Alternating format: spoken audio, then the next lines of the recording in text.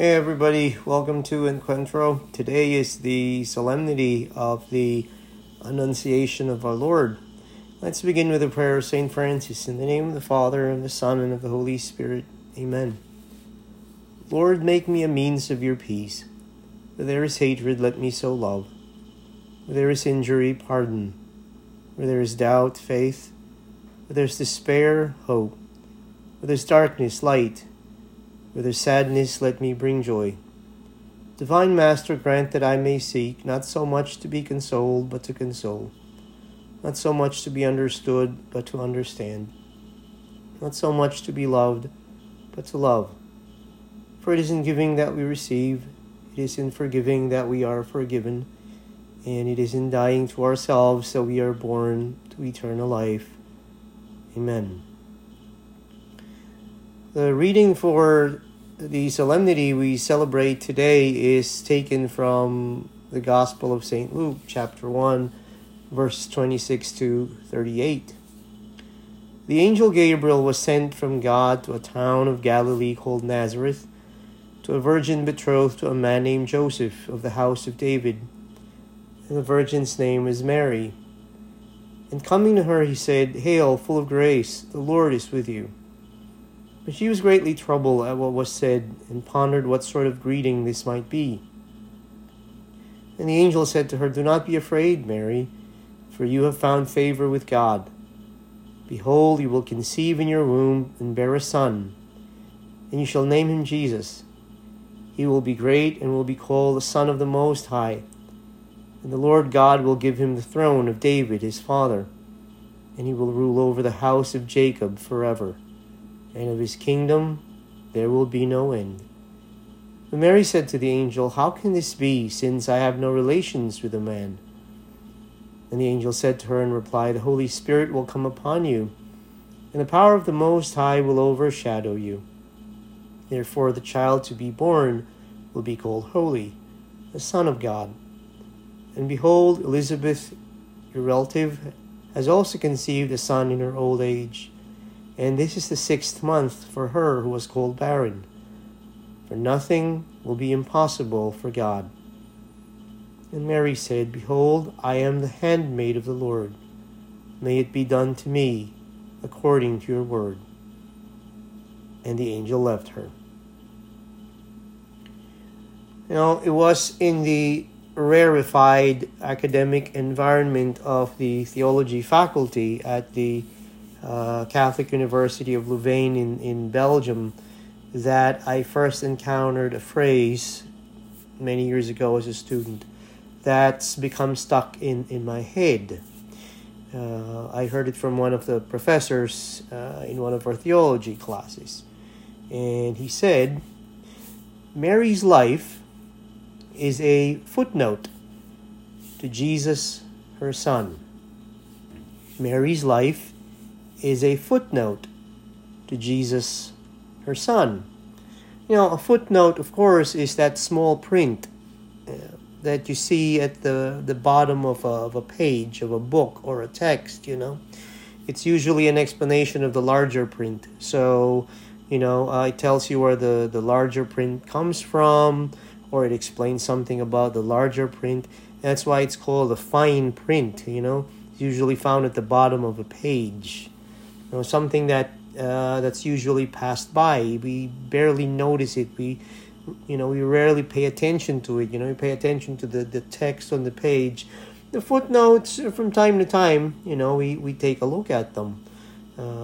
So they're barely noticed, if we notice them at all.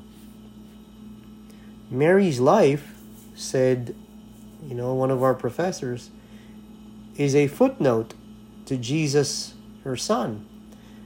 First time I heard that phrase, that sentence actually, I remember feeling uneasy.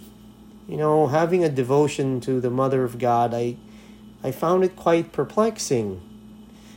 How could the woman who gave birth to the Son of God be just a footnote?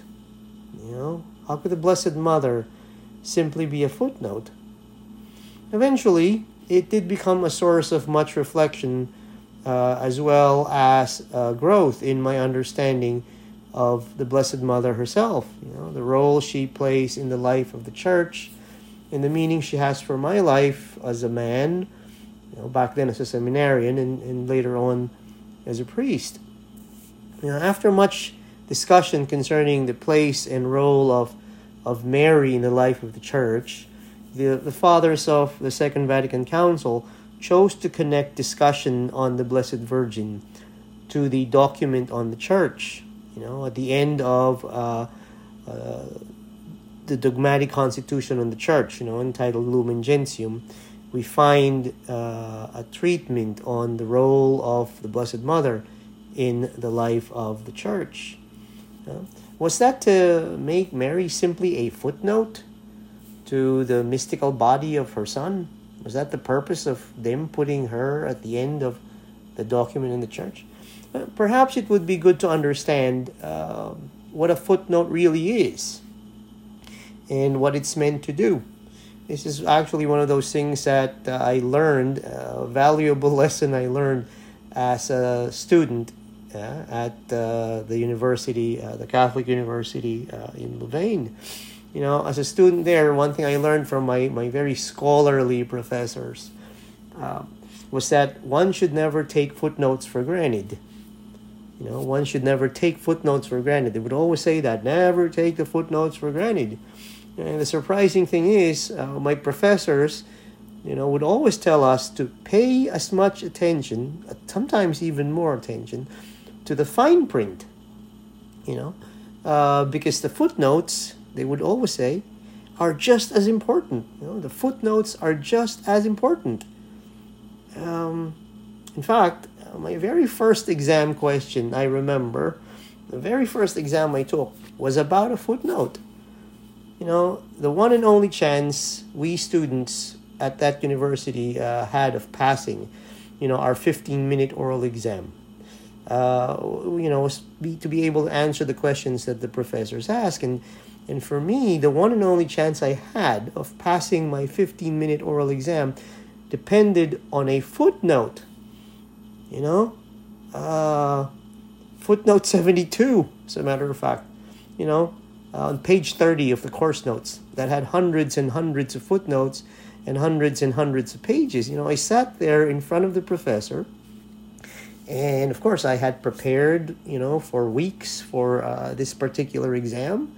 It was an exam on the sacraments, and as I sat there in front of the professor, waiting for him to ask me, a question. You get to prepare your answers to questions that are given to you beforehand, but then once you've given your answers, they ask you follow-up questions, and the follow-up questions were a lot of times more important and also more nerve-wracking, than the earlier questions that they give you. And so as I sat there in front of him, he looks at me. He was a very kind man, but he looks at me and he says, "Can you please tell me, what is footnote 72? And so I was thinking to myself, oh my God, there's hundreds upon hundreds of footnotes in hundreds upon hundreds of pages, and you ask me what is footnote 72? What is footnote 72? So I said, could you give me a couple minutes, a couple seconds? And so I was thinking there, what is footnote 72? What is footnote 72? And mind you, I did really study hard, Suddenly I remembered. And I blurted it out. I said, it's Sunday, the 8th day, the day outside time, the Lord's Day. That was footnote 72. And so I passed. I got a good grade, in fact. And it was the only follow-up question that the professor asked. I was so nervous. It was a nightmare. Footnote 72. But that nightmare of an exam opened my eyes to something important. We've all heard the expression, read the fine print. Read the fine print. The footnote, the fine print, tells you a whole lot about the larger text, just as Mary tells us a whole lot about Jesus, her Son. The tree is known by its fruit.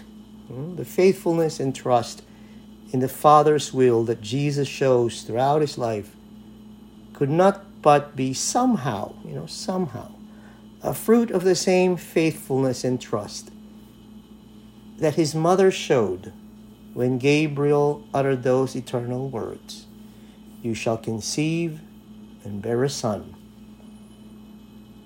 The yes that Mary gave to God's invitation in the gospel reading is a perfect mirror image of the words that Jesus himself will speak at the Garden of Gethsemane.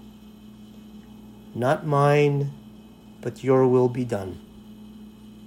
And it is in this that Mary's greatness lies, a greatness that shines forth in her littleness, in her faith, in her trust in the Father's will and in the Father's promise.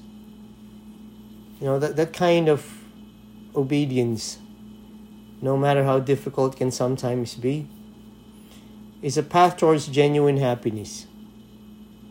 And yes, it's also a way towards greatness. And not the greatness and importance that the world knows, but the way of greatness that we see in both Jesus and his mother. It's a path of littleness, it's a path of humility, it's a path of trust and fidelity to God's will. It's truly the path of the seemingly insignificant footnote. This kind of fidelity and faithfulness, however, is never a one-time affair. Instead, it's something that we build up day by day, hour by hour, and it's never finished. Because we are constantly being called to live lives that are worthy of our calling as Christians, worthy of our vocation, whatever that vocation might be. Mary, who is sometimes referred to as the omnipotent on bended knee, may be no more than a little footnote, to the larger text, which is Jesus, her son. But in that littleness, in that humility, in that trust in the Father's will, Mary became part of something that was larger than herself. It was Mary's calling. It is ours as well.